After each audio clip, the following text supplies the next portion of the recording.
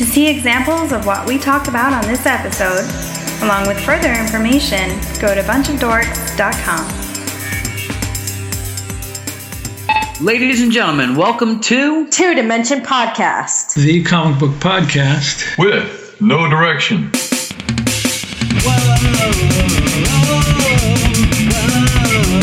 Two Dimension. Two Dimension. What's up, everybody? You know that song. You know this voice. That's right. It's your boy Rook. Sitting with me as always is the man behind the curtain, the wizard himself. Everybody say hello to Don Moore. Hello, everybody.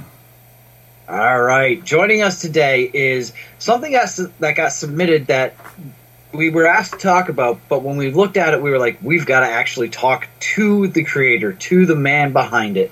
Everybody, please welcome Drew Gold. Hi, everybody. Thanks for having me on the show. I really appreciate it. It's good to be here. Oh, man, thank you so much for joining us today. You sent us in your piece, your strip, and it's ongoing. It's awesome. Motivational House Cat. Cheers. Thank you. Man, so this is Professor Meow Meow and Angry Bee. Yes. In Motivational House Cat.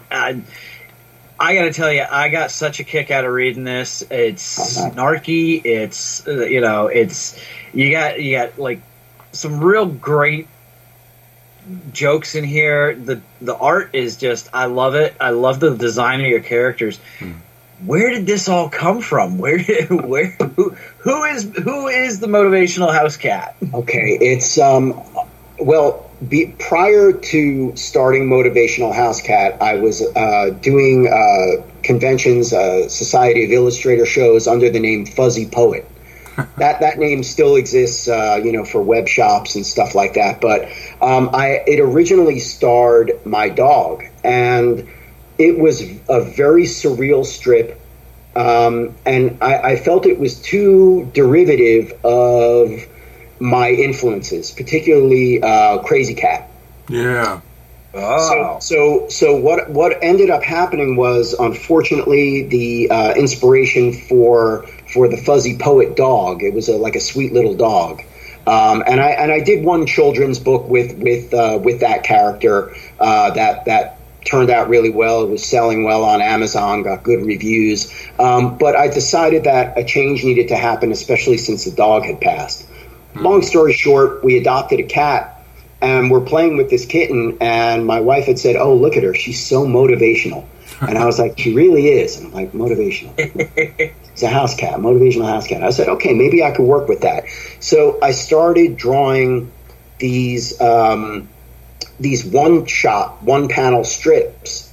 And originally what I was going to do is not take it too seriously and turn it into a goof,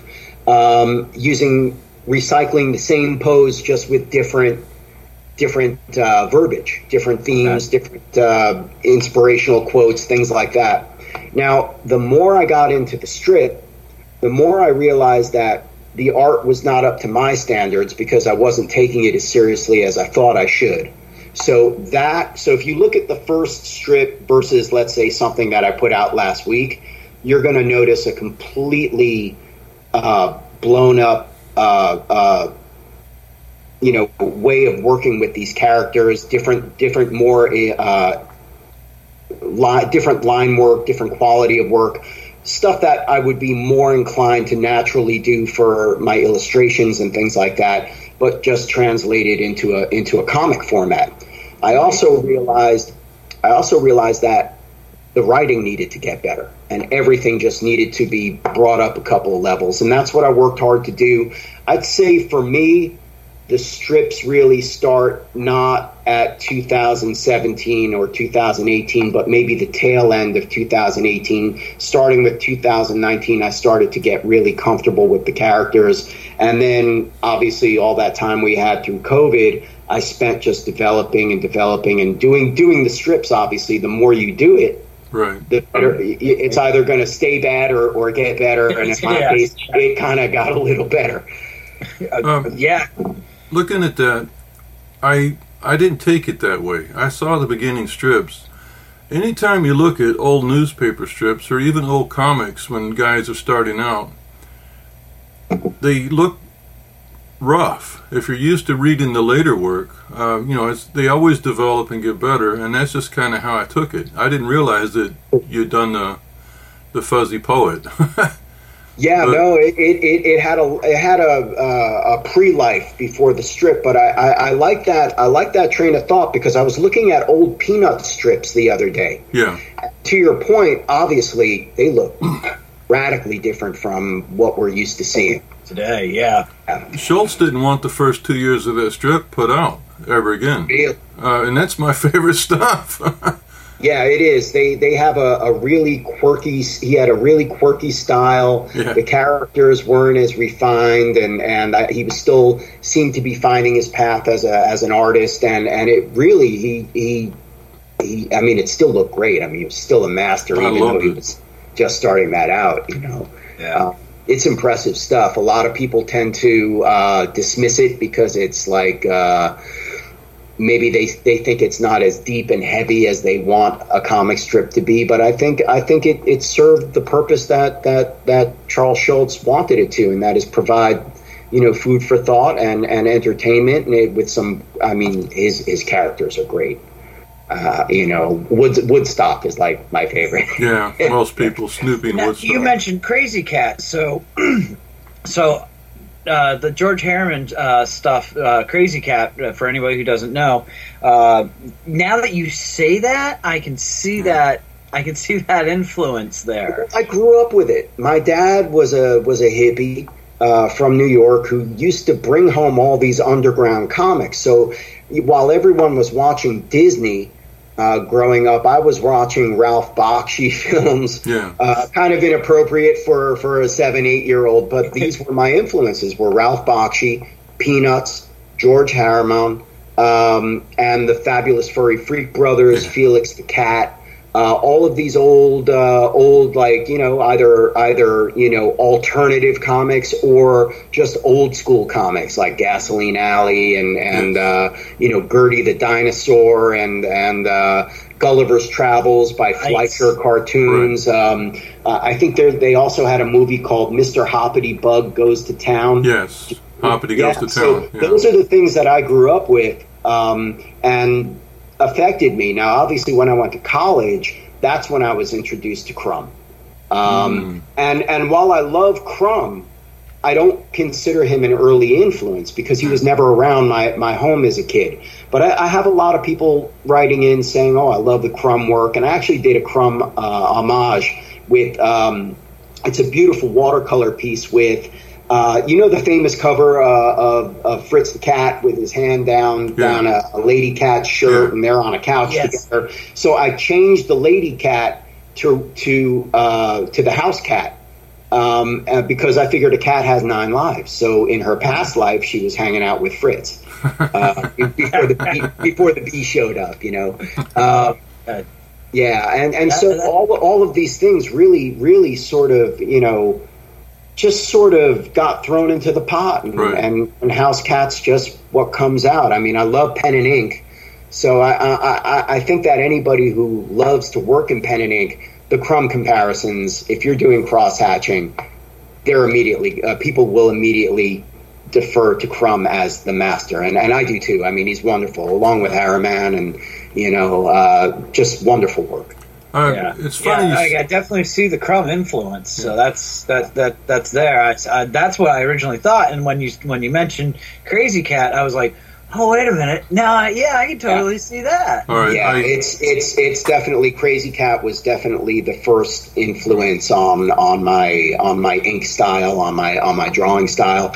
Not so much panel work because Harriman did some wild panel work, stuff that you could study for the next 30, and people have 30, 40 years, and they're still talking about what a stroke of genius this guy was. Absolutely. Yeah. I never thought of the Robert Crumb part. Except for Underground Comics. What I was thinking, and you never mentioned it, was Popeye, by Elsie Seeger. Popeye was a huge influence. But that's when I say that, Robert Crumb was influenced by Elsie Seeger as well. So I kind of see that in it. And we're drawn from the same well, right? Basically. Well, and Elsie Seeger was a huge fan of George Harriman. So it came out. But that's the thing I was wanting to talk about was when he sent the introduction, he was saying an underground comic. And before even seeing the strip, the first thing I thought was I see a lot of people trying to do something in style, like an old comic strip, an animation piece, or in the 70s and 80s, a lot of mainstream cartoonists were trying to draw homages to Will Eisner's The Spirit. Yeah. And every time they do that, The Spirit never had a regular logo in the newspaper strip. It was always made out of, billboards, fence posts, smoke, anything, railroad ties. And it always looked natural. But when mainstream cartoonists would do it, it looked so labored and awkward and uncomfortable. And so I was thinking, okay, somebody's made copying Gilbert Shelton, Robert Crumb or something. So you can imagine my shock when it did look like motivational posters. It also made me think of old bubblegum wrappers, had they been drawn well. Like Bazooka Joe. Yeah. I mean, but 5 cents, 2 cents, get yourself a free comic and a piece of gum that'll last maybe 30 seconds with regard to flavor. Oh, they were pennies from heaven, dude. They were. Oh, absolutely. Absolutely. But when I saw this, it's your own style. I see the influence you had in it, but it was all your own. And but it did have a 1930s feel to it. And but that's what I was curious about, was how you did it. So you said pen and ink. You're drawing these conventionally? So I trained as an illustrator. I went to I transferred to School of Visual Arts in the city from a previous college. Because I was taking art classes there anyway, and I was like, well, it's better if I get into an illustration program. Yeah. SVA had a cartooning / illustration program.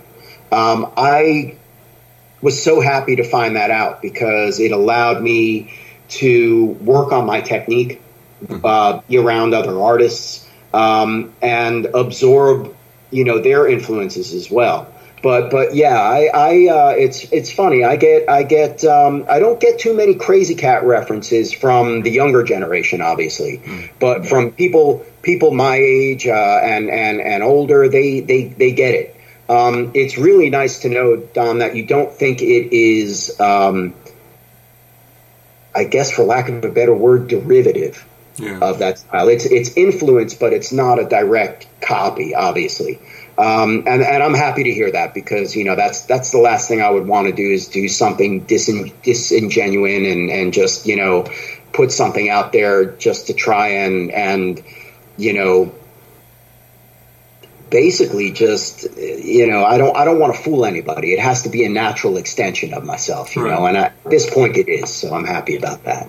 And I definitely think it is. It's you can see those influences if you know them. Yeah. And I see the influences. I see the respect to the influences. Yeah. But this is definitely yours. It's wonderful. It's I've been getting such a kick out of it. Really, following it on Instagram. Happier. It's and some of the snark behind the commentary and the writing. That's a question I want to know: is where are you getting all the jokes, the comments from? Are you struggling with any part of this, or is this all natural flow for you? This is pretty much all a natural flow for me. I mean, I don't live my life in a vacuum. Obviously, as a cartoonist, as any creative, you need to not work in a vacuum and have access to things that inspire you. Whether it be a meme, whether it be another comic strip, it could be music, it could be art, it could be really anything that sparks your creativity. Where does most of it come from? Okay, I'd have to say that the Angry Bee. Let's start with the Bee. The Bee is like more a combination of growing up in a crazy household with a crazy dad, who was partying way too much as a hippie, and so a lot of the Bee's erratic behavior are drawn from experiences that I had as a young kid with my dad, watching him and his experiences with women and drugs and alcohol. I mean, it is an underground strip, so I assume it's okay to talk about that kind of stuff. Oh, yeah. Okay, cool. And he's also based on my ex-wife. I won't say which ex-wife, but I can definitely tell you that the Bee has that snarkiness. A lot of it's from me, but a lot of it is from people I've had the pleasure to know really well over the years. The cat, Professor Meow Meow, who is sleeping right to my side here, she came about obviously because we adopted the kitten, but she is like this cat that spans time. So I can do a strip with them in the 20s. I can do a strip with them in the 50s. I can, have the Bee answer the door in a dress with a martini or whatever. I mean, it's totally gonzo, which frees me up to really just do whatever I want, stream of consciousness, But I do. It's a labor of love, and I do put a lot of time into it. I mean, I have days where I do nothing but write. I have days where I do nothing but draw. And then, of course, everything gets put together in my machine. I mean, the watercolor backgrounds, a lot of them are watercolors that I did myself and scanned in to have backgrounds. A couple of early pieces were watercolor or ink washes that I had either had lying around or that I found on the web just to experiment. Mm-hmm. But yeah, I mean, I know how to paint. I know how to draw oils, pastels, watercolor, charcoal. Nice. So really, that's a big help to me. That's a huge help to me because when I put the strip together, I go into like Ralph Bakshi mode. Where I have the backgrounds could be realistic, they could be just psychedelic backgrounds of a cityscape or the apartment, and then of course thinking in terms of background, foreground, middle ground, and background. Well, the ink drawings that I do that I color in, obviously they pop out, and then of course you have your nice backgrounds and everything like that happening. So it's interesting how it gets put together. I don't. It's more collage type work towards the end. So I don't, unfortunately, have 12 by 19 sheets of paper that I've. The per panel. You're taking pieces that you draw together, and what are you assembling in like Photoshop or something? It'll be Illustrator. Illustrator. Which has allowed me, thankfully, to create my own typeface using my own handwriting. So that literally is my own handwriting there. Right. Really? Yeah. Oh man, your handwriting's a lot. So there's an artist named Voltaire who did something similar with his comic book Chi-Chan. Problem is that handwriting is so freaking difficult to read. So if that's a handwriting based font that you're using, it is very nice handwriting. Oh, thank you, yeah. Thank you. It took a couple of tries to get the tracking and kerning right, but I think right now it's pretty much where it needs to be for me to put the strip together with minimal corrections to spacing and things like that. Yeah, but that's what I love about the digital age. You have all this opportunity to really fine-tune whatever it is that you're creating. Yeah. I had this whole process backwards. Here's what I thought. I thought you were drawing this conventionally, and I thought you were lettering it conventionally, and I thought you were scanning it in, and I thought you were coloring it through Photoshop. So I'm completely wrong. Well, I do draw the characters either on paper with Sharpie. Yeah. Because I'm a big Sharpie marker fan. Sharpie, if you're listening, good job on your markers. Like the fine tip. Can't live without them. I'll draw the characters in black and white first. And then it's kind of like, again, collage work. I'll look at the script that I've written, and I'll have all of these characters that I've created, and I'll say, what pose will be good for this panel? What style do I need to draw? Anything else? And I do. I think of it like, okay, that's not a good reaction. I need to redraw the cat's reaction, or I need to redraw the bee's pose. But you're right. Sometimes I'll scan it in. Sometimes I'll do it in Procreate and just airdrop it to my computer, and then vectorize it, size it, color it in, place it in front of the background, get everything, the way that I like to. And, if I have to bring it into Photoshop to create a little halo effect, to pop the characters out, things like that, that's all easily done. And that's why I stopped working conventionally.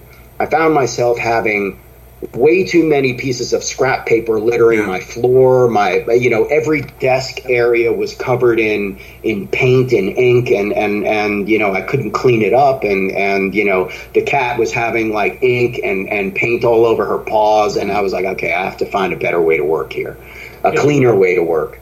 But that's interesting that you thought it was all just drawn as is and then scanned in. I mean, I can do that, right. But I find that the flexibility that the programs afford me now really allow me to just really go in there and tweak things and fine tune things the way that, and put out a final strip that I'm super proud of. It makes sense. So now you release on Instagram 3 times a week? I release 3 strips a week, along with 2 days a week. So the strips are put out Mondays, Wednesdays, and Fridays. Usually I try and post by 9 o'clock for the rush hour crowd, but so that by the time they get to work, they've got something that they can read while they're eating or drinking their coffee and things like that. And I find that time slot has been pretty good. I've noticed that the amount of followers has the strip has gained in popularity. I'm working on about 7,400 followers on Instagram. And if you factor in DeviantArt viewership and Facebook viewership, that probably brings it up closer to maybe 10 or 11,000 people or so who have 12 who have access to the strip. Of course, not everybody comments, not everybody shares, not everybody leaves, a like or anything. But I know that they're watching, and that's pretty cool. I'm here to entertain. I'm here to make sure that people have something that is not to say there aren't other quality strips out there. I mean, if you look through Instagram, there are people that I love. If I may, go ahead. There's a whole underground movement happening in Quebec, and it's amazing to see these underground artists, these gonzo indie artists. One of them who I really, really love, I'm super passionate about his work, is a gentleman named Chuton, Chuton. If you ever get to see his strip, he does some autobiographical strips where he draws himself as a human. He's also got a couple of other characters. One is an uncle, and then there's Rory. And they're both just, they're drinking, they're hanging out in the living room. Everything is dilapidated. There's garbage all over the place. It's really funny. It's really funny. So he's one of the people who make Instagram a great platform for people like me, because when you get in touch with like-minded people, you tend to feel like, okay, I have a home here. Yeah. Well, and that's one of the coolest things about the internet is that, well, the neat side of social media is that people with like-minded people can find that you can find your people. Yes. Yeah. So that's awesome that you're able to find others and give them some light too, so people can check that out. Absolutely. We're going to find that, and we're going to put that on the side blog for everybody to check out as well. Yeah. Oh, cool. So now it's available in a book as well. There are 2 best of volumes that are available on Amazon.com. Glossy covers, full color.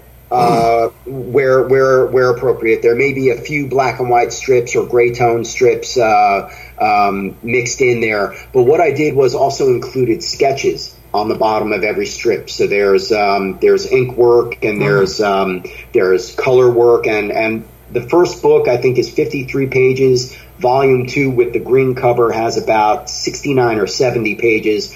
I'm in the middle of putting together Volume 3, which is going to be the COVID years. So all the strips, all the zany, crazy strips that you've probably been vibing with, all of that will be available in one volume. It'll probably be at least 100 pages, 136 pages. I'm also trying to find ways to make things more accessible for my viewers by putting out affordable, like 99-cent strip or $1 comic books. With just think of it like a sketchbook. There was a Vaughn Bode or Bode sketchbook that came out years ago that had his drawings on line paper, which I thought was brilliant because I always loved his color work. And I got to see these characters blue-lined, inked, and also colored in as well. And it was just amazing for me to see that man's process. Very interesting stuff. So I think the new book will incorporate more sketchbook stuff as well, and it might even turn out to be a 200-page volume. You never know. But I do want to explore printing, not maybe a monthly, but a quarterly book, maybe 99 cents. Put that out and make things more accessible for my viewers. They deserve. People. Not everybody can afford a $10 or $12 book these days. So I think by creating something that still has that quality, still has the characters, still has the zaniness, but at a really good, affordable price, I think that's fair. Nice. Yeah, so be on the lookout for that because obviously it does mean time away from the strip to put these together. So I'll probably have I can do things pretty quickly due to my 30 years graphic design and art director experience. Mm-hmm. So each strip, if you're curious, each strip takes about, when all said and done, when everything's in Illustrator, it takes about maybe an hour and a half to 2.5 hours to put together. Wow. Okay. Yeah, and I can do several a day. Yeah. Nice, which is nice. So my workflow is there. I've streamlined my process, and that's a good thing because the last thing I want to do is it's supposed to be fun for everybody, including myself. If I'm putting something together, I want an easier time of it than a harder time. But it does get edited. It's still there's a lot, since I'm a one-man show. There are a lot of things that I have to take into consideration at all points in time, at every step of the creation process. Yeah, and you just mentioned something that I want to say. You mentioned 30 years of graphic design and art director experience. Yes. For someone who is an art director, you look remarkably well-adjusted and healthy. I can assure you what's going on under the hood is not pretty, hence the name, hence the Angry Bee, right? I mean, like most art directors I've ever met in my life, they're this kind of this real curmudgeon-y, hey, screw you, okay, just get it done. No, I contrary to popular belief, and I do hope that some of the people who I'm perhaps, are worked with in the past are listening, I was really fortunate to be surrounded by amazing artists. I did a 10-year stint at Sears in their graphic design office. And working alongside these people, I'm sure they weren't happy, because they didn't need an art director. Let's put it that way. So I'm sure they weren't happy having someone over them. In my opinion, they were so talented, they didn't need anybody over them. I trusted them to do their work because they were amazing artists. So my stress level, once I got to Sears, went straight down in a lot of regards because I trusted these wonderful artists to do their thing. And they did it all day long. I mean, they were amazing. So that I had a ringside seat to other people's approach. And that of course you adopt the best practices from where you can.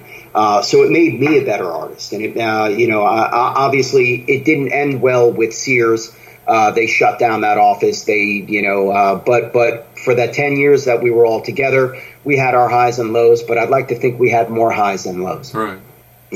I certainly learned a lot from them. I don't know what they're doing nowadays, but we've all sort of moved on. But none of them are doing comics. One of them, who I'm one person, Donnie, has a drink and paint sessions that he pop-up paint sessions that he puts up in New York, which I think is fabulous. A lot of our old coworkers show up, and it's good to see them getting their drink on and having fun painting as well. So, but yeah, with regard to the art director experience, I don't sit here all stressed out biting my nails every time I have to do a strip or anything like that, Right. Yeah, I remember the days of stress as an art director, and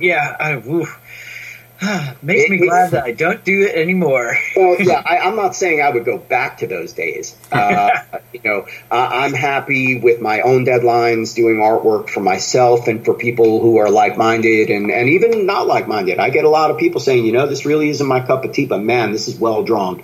Great characters, great styles. Keep up the work, keep up the good work. And I'm like, hey, thanks, because I try and get back to everybody.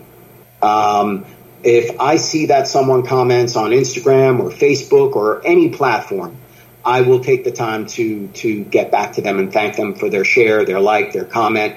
I want to be involved in other people's or I'm curious as to what they think about the strip, because if you read the strip, a lot of them are kind of most of them, I think, are open to interpretation by the viewer. Yeah. Yes. And I like that. I think that everybody should walk away with their own perspective or their own take on what they just, vibe with. Absolutely. Yeah. Absolutely. So you've got all kinds of stuff. I mean, you've got Threadless store where people can pick up all kinds of neat stuff. I just put up a limited edition summer tee as well with the Angry Bee, and he's got a newsboy cap on. He's chomping on a cigar and he's walking like he's the boss, So if you're interested, that's up on the site, as well as motivational house cat posters and things. Threadless is a great site for that. Yeah, Threadless. You can find some really cool stuff. I just get a kick out of just the overall vibe of the whole thing, and thank you so much. You created something really fun, and I can't say it enough. People, you got to go online, find this stuff. We'll have all the links on the blog for you to check out. Do you ever start working on a strip and just kind of stop and just go, wait a minute, I got to totally redo this. I'm going a little too far with some of this. All the time. Yeah. There are certain subject matters that I won't touch, just because they're I try not to get into politics. Right. That's not my bag. I'm not Doonesbury. Right. There are other people who can do that type of work far better than I can. What I'm mostly concerned with is how absurd this strip is. Okay. I want people to walk away with, what the heck is, wow, that, okay, I get it, but man, that's offbeat. That's and if I can, because I don't want to do Dondi, I don't want to do, Garfield, although in one of my press releases I did give a quote from Garfield that says, it's pawsome. So I play around with famous people giving quotes. The more I do the strip, the more I don't need to do that. I have people, viewers, thankfully, please keep it coming, because it's amazing to hear this feedback. But I had one gentleman on Facebook say, these are fantastic. They're evocative of the best of the 70s strips. These strips look like they were done 50 years ago, 40 years ago. To me, that's a great compliment to me, because that's, considering all the psychedelic posters that were out, all these artists like Rick Griffin and all these cats who did it old school, who did it all by hand. Instead, and they had a collage technique, but there weren't computers back then. But if there were, if I'm a betting man, I'm pretty sure they would take advantage of that technology. Oh yeah. Because the thing to me is, I love creating digital, or have no problem creating digital work, so long as it doesn't look like it was made on a computer. Right. Yeah. No, and it doesn't. I mean, what was it? I think it was Friday Strip. Yeah, with the lips. Yeah. Friday Strip. Like you could see like the beer in there, and I'm like, wait a minute, that's very much like a digital piece there. Oh yeah. So you've got a little bit of that, but it's overall you can tell that this is drawn. This is hand drawn. I mean, and the special delivery too. Yeah. I mean, it's the Bakshi influence in me. He was a master at mixing live action or photo. They would go around. He and his buddy, I think it's Johnny Turek was his name. He was the main watercolor background guy on Fritz, I believe. And they would go around the city shooting all of these locations and then incorporating them into heavy traffic and other, American pop certainly had that style as well. But so I'll every once in a while I'll throw in a real beer. I think beer should look like beer. Beer shouldn't look, cross-hatched. It should look like a nice, either dark beer or a good amber color, right? Got to be in a proper pint glass, poured properly, and the B has high standards, right? When it comes to alcohol and pop. I was gonna say when it comes to probably like alcohol and cigars, I could see that. and pollen. I read that bumblebees get so tired flying around that they actually fall asleep ass up in flowers. And so I have it's something I've been milking. I've been working on it. It's been going so slowly, but I have this wonderful illustration of a bumblebee's butt inside a flower. It's rendered in pen and ink. I haven't colored it in yet. I'm still working on the cross hatching, but it's the bee falling asleep from too much pollen. Pollen drunk. Yep. Yeah, absolutely. It's something I actually see once in a while doing what I do, working outside. So nice. Yeah, it's really quite funny because you'll see all these bees pollinating, and then you'll look and you'll be like, there's just this one that just like it's just buried in there, not moving, not flying. Is it dead? Is it you kind of poke at the plant like, okay, come on, wake up.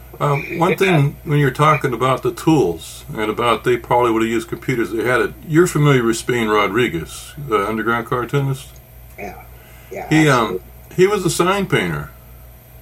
Wow. And that makes total sense. Yeah. A lot of my favorite comic cover work, especially with lettering, it reminds me of sign painting. But he was a sign painter. And he was on a podcast, I think it was 99% Invisible. Don't come jump on me if it wasn't. Okay. But he went back to doing hand-painted signs. And he was telling a story which makes perfect sense, but I never knew this. In the 70s when vinyl lettering started coming out, a lot of sign painters were like, they're poo-pooing on it, like that's just, which it's not the same. And they said they never do it, but he said, you're tired, you got several jobs in a row you can't keep up with. Okay, I'm going to do it this time. I'm just going to do this time. And next thing you know, hand-painted sign work disappeared. It's all vinyl lettering now. And, before he passed away, that was all he was doing was hand-painted signs. So, yeah, if there was computers, they absolutely would have jumped on them and used them. They might have complained about them, but they would have been using them. If I didn't have a job to go to your point, Don, if I didn't have a job to go to, and if I weren't raising, a 12-year-old kid and all the other life things that get in the way, if I had the ability to do this strictly by hand, obviously I would not be making.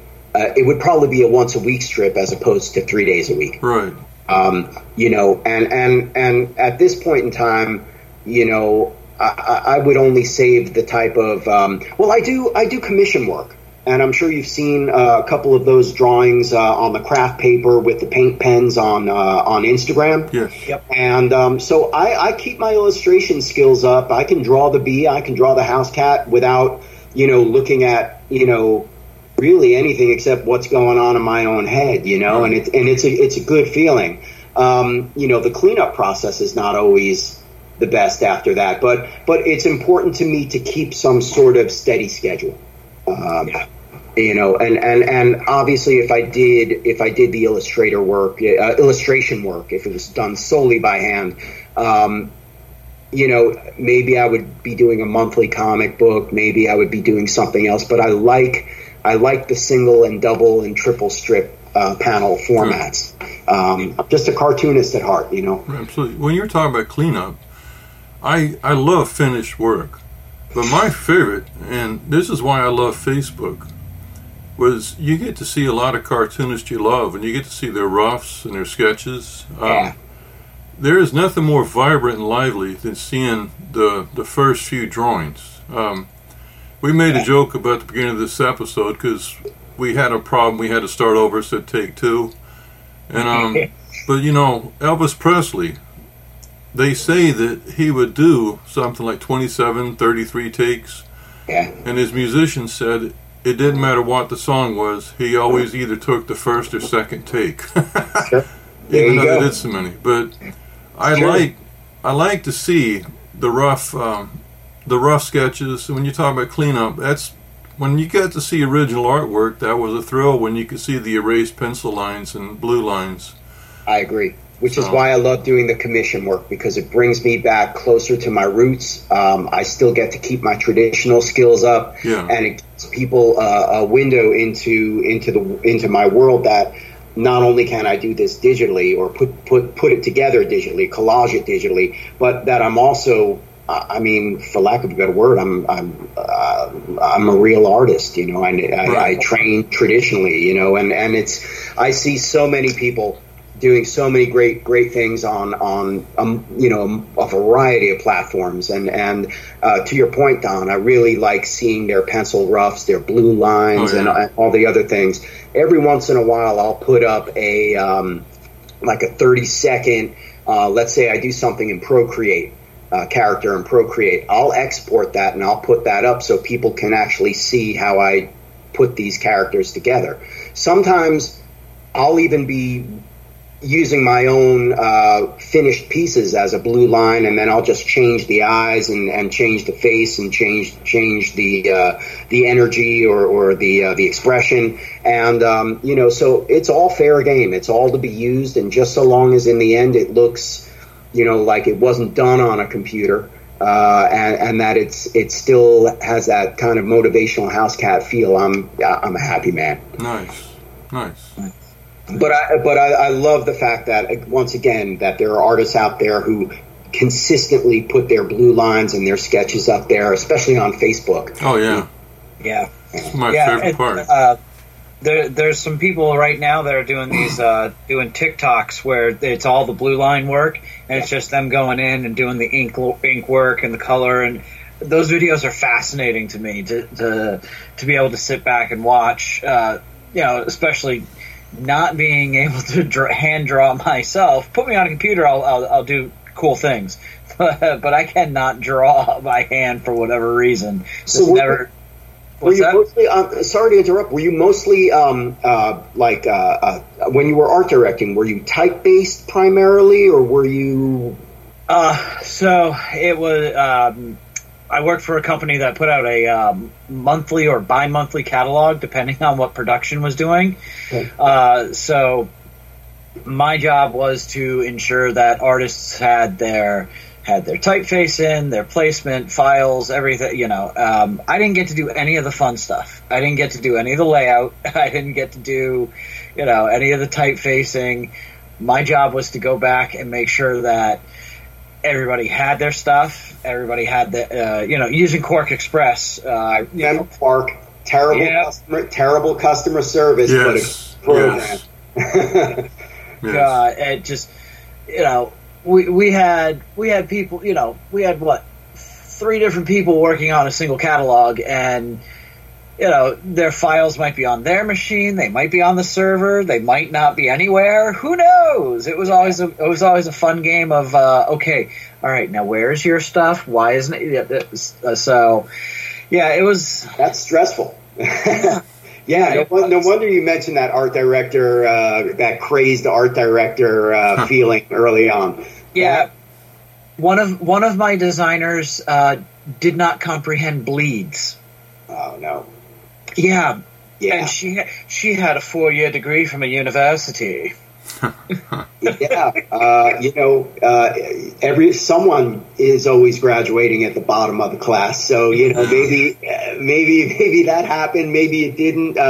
But yeah, if you're a graphic designer, you should know about that stuff. Especially, I learned a lot about it doing signage for Sears and things like that, and promo material.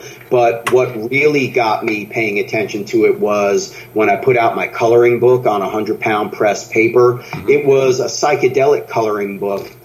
Here's what I was doing before Motivational House Cat. So this was basically the introduction, one of the first introductions to the Angry Bee.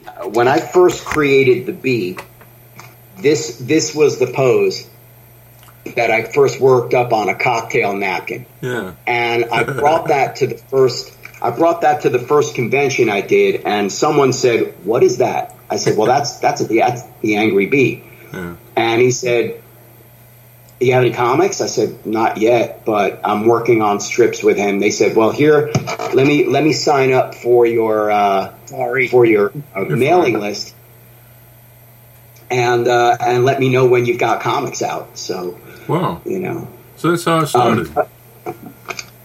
So this is the first appearance, really, of the Angry Bee. Rook, this was the first Angry Bee that I drew on a cocktail napkin. Yeah, and of course, the lettering is not my hand lettering. I discovered a way how to do that after I was doing these strips. But, it would be like, I'd have things like, I'm sorry, he would be cutting onions. Here we go. I have it up on my wall. This is one of the first hand-drawn, just to show you that I do hand-draw a lot of this stuff. You can see the whiteout and everything. Nice. So he's cutting onions in another attempt to feel something. That's such a great statement. I mean, he's. I think so many. I mean, I have so many people at work saying, "I'm the Angry Bee." No, I'm the Angry Bee. I'm the Angry Bee. I mean, people at work actually take the time to read this stuff, so I handed out some bee buttons on Friday to a couple of people who I know read the strip, and they were like, "Oh, awesome!" Put it right on their backpacks and stuff. But I get people, because I don't really. I'd rather use my lunch hour for drawing. Yeah. And so I'm constantly drawing with my iPad, just or coming up with strips and writing. So I really, it's like, how can I steal time away legitimately to keep the show going, to keep the strip going? So I, anytime I have a 15-minute break at work, anytime I have an hour, I'm like in it. And people watch me draw, which is humbling. It's a good experience. They asked me questions about how did you learn how to draw. I said, well, I was just one of those geeky kids who never stopped drawing. So of course you're either gonna find your way and be good, or it's just not going to work out, and you should maybe switch to guitar or tuba, or I don't know, but which is still difficult, but it's something different, But yeah, it's amazing, and I would do these esoteric strips too, kind of like this one, nice. And it's just called Bee, and that is the dog that I was talking about earlier, and right here, and you can see the Harriman influences in the way that I shaded everything, but of course it's he would never do a strip like this, Yeah. And then of course that watercolor book on 100-pound paper. Oh, nice. You know, it's totally different in style. It's probably closer to one of my favorite graphic designers who basically was instrumental in putting the Beatles' Yellow Submarine together. Yes. Yep. Yeah. Heinz Edelman. Yeah. Brilliant guy. Totally not psychedelic. He didn't smoke. He didn't do anything except, you know, have a couple of pints. He liked to just drink and all this. It was just his style. It was just his style. Yeah. So, you know, I created this book on 100-pound paper so it can take ink and watercolors and everything, and it just goes on and on. I mean, A to Z, you know, A to Z, and it doesn't stop. That the Quail is one of my favorite pieces, and I do have a color version that I did of that as well. But it's again with the other work I did, I do funny things like this based on the old time strips that you can turn into a loop. So I did all these faces and everything, and you just sort of cut the strips out, glue them together, and then, you know, put them right in there, slide it in, and then you've got this rotating strip. That was a lot of fun to do. I even got Leon, the professional, in there as well. So that is cool. Some other things are you know. Wow! Look at that. And that's taken from obviously the coloring book, but this is how I colored it in. Watercolors, ink, you know, paint, gesso, anything I could beg, borrow, or steal to put these together. Then I, you know, had one of my friends who has a large flatbed scan everything in, and just, you know, and then I brought these out to Mocha Fest along with some T-shirts. So that was really cool. There are other things like the official Fuzzy Poet Deluxe poster. You know, so it's primarily about motivational house cat, but I love having the ability to work in a variety of styles. Right. Yeah. Yeah, that's super important to me. Talking about Peanuts, I just happened to find this old, I mean, this is going back at least 25 years, but when I was doing graphic design work, I was putting together things for the Charles Schultz people, and you know, putting together all these little to be sold in JCPenney and everything, and it was great to be working with his art. I gotta tell you, it was wild. I mean, I had carte blanche to pretty much do anything. So they were pretty open to just any kind of work with it, yeah? They were like, just so long as it's in the spirit of the characters and the strip, you can do pretty much anything except create new strips. So everything had to be single graphics. So, but it was again, to have access to these digital files and be able to work with his artwork was amazing. That's really cool. That must have been really, really amazing. Yeah, that had to be a really neat feeling for such a big property to be like, look, you just get to have fun with it, you know, you know, and their only request is respect the creation, and respect the creation, respect the creator, respect the characters, and then you could literally do whatever you want. Awesome. Yeah, it was. I had a great designer behind me who I was working alongside. She got me, I got her. So we were always in the mix together, doing this stuff together. You know, I would sketch things out before, or comp things for her to have her take a look at before they ended up in the final process. So it was definitely a collaboration. And she was a great lady. She's since out of the industry, and as so many of us are. But yeah, these are the books. Okay. And then volume 2. There we go, volume 2. And again, there will be a volume 3. Best of COVID years. That's definitely going to be out by the end of the year. I'm really thrilled to be working with artwork that is more in line with the current style that I have, as opposed to the initial first couple of strips, which had a thinner line style. This is definitely all the shaded stuff, the watercolor, watercolor work and all that, and so it should be a good time. But people can pick up the first two and then this third volume and really see the evolution of how where it came from, where it's going.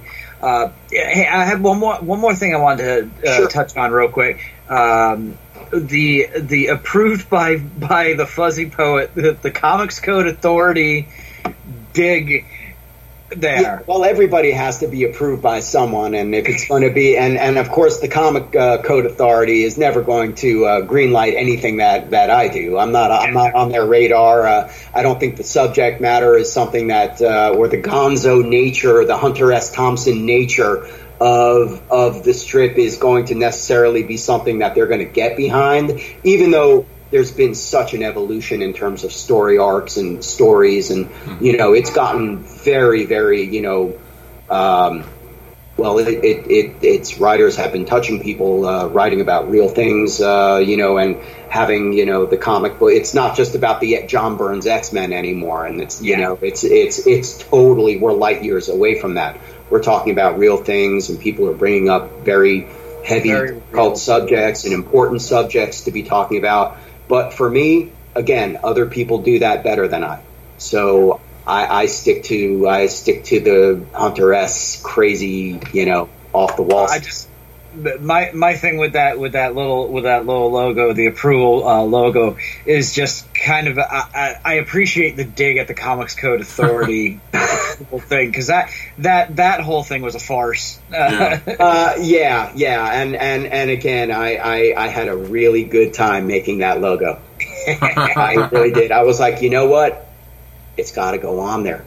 You got to have a proper header. It has to look like it's been gotten the seal of approval, and and I noticed that other artists, they don't have it as so close to the Comics Code, little stamp, but they have, wonderful stickers. There are so many people who have their logos that are just like, sign painter quality, to your point. I mean, they're beautiful colors, beautiful shading. And I've also been watching a lot of pinstriping and hand lettering lately on Instagram. That has been, more and more have been popping up on my feed. So, Don, if you haven't been on Instagram for a while, they're on there. And they're putting them up as reels now. And they're amazing to watch.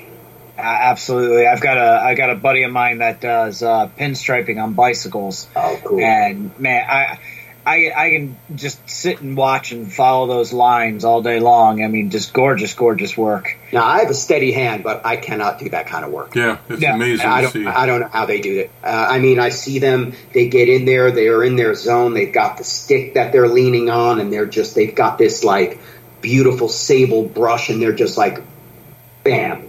Yeah. I know. I'm like thinking about how I paint miniatures, and I'm just like, okay, brush, and these guys are just like one long, beautiful, perfect stroke.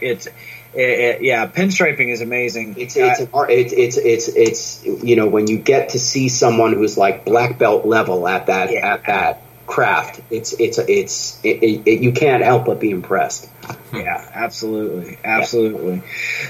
So, where can everybody find you on the internet? Where can they find the strip so they can check it out? Yeah, good questions. Well, obviously, if you're on Facebook, you can go to. Hold on a second. Let's start with Instagram. If you're on Instagram, you can always go to @FuzzyPoet, and it's fuzzy _ or poet. You'll definitely see. It'll say my name, Drew Gold. It'll say Gonzo Comics or Motivational House Cat Comics by Drew Gold. It'll even have a link to the Threadless shop on there as well. So anyone who wants some official swag can, get some official swag there. I'm on DeviantArt. So if you go to Motivational House Cat or look Motivational House Cat up there, DeviantArt has probably close to 1,000 strips and counting. There's also motivationalhousecat.com, which is the official website. In terms of Facebook, it would be facebook.com/motivationalhousecat. Nice. There's also my personal art page, which has some of the Fuzzy Poet paintings and things that we were going over earlier. Yeah. That would be drewgold.com. So I'm pretty much everywhere. Yeah. If you do a Google search of me, I'll pop up. You can't miss me. Very cool. Absolutely.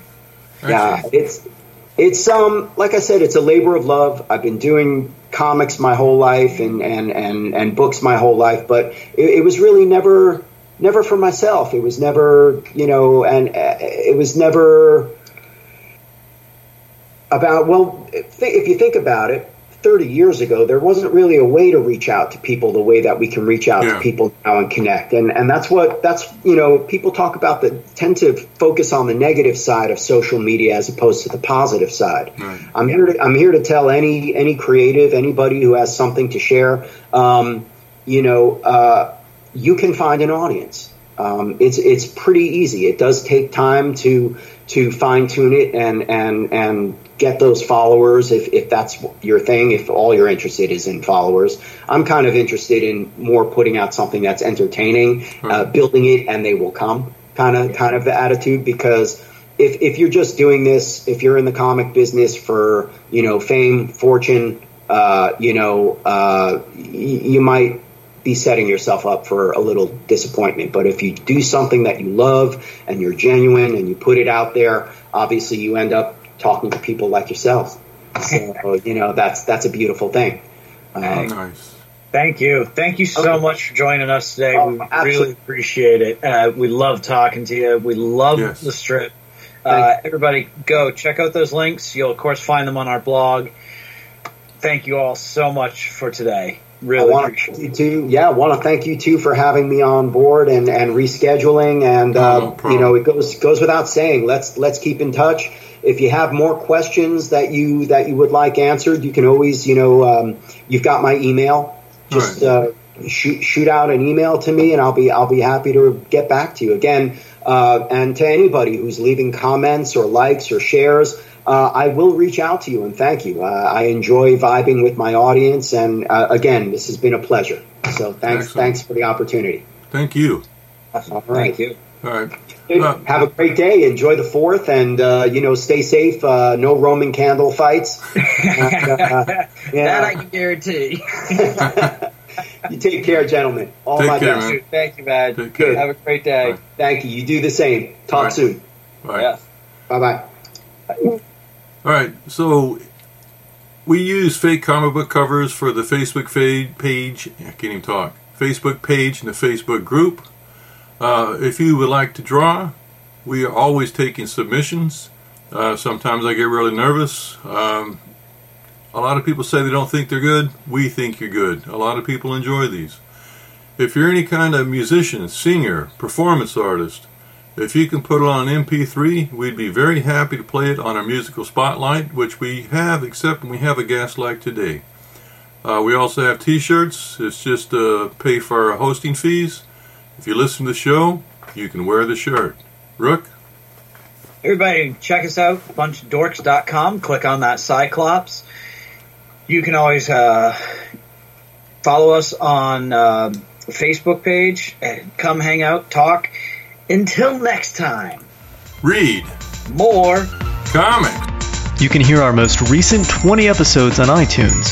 If you would like to hear our older episodes, you can find them on our blog. Just go to bunchofdorks.com and click on the Cyclops.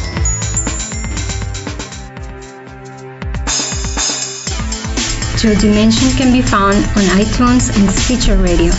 If you like what you hear, you can subscribe, rate, leave a review, tell a friend, or like us on Facebook. Thanks for listening.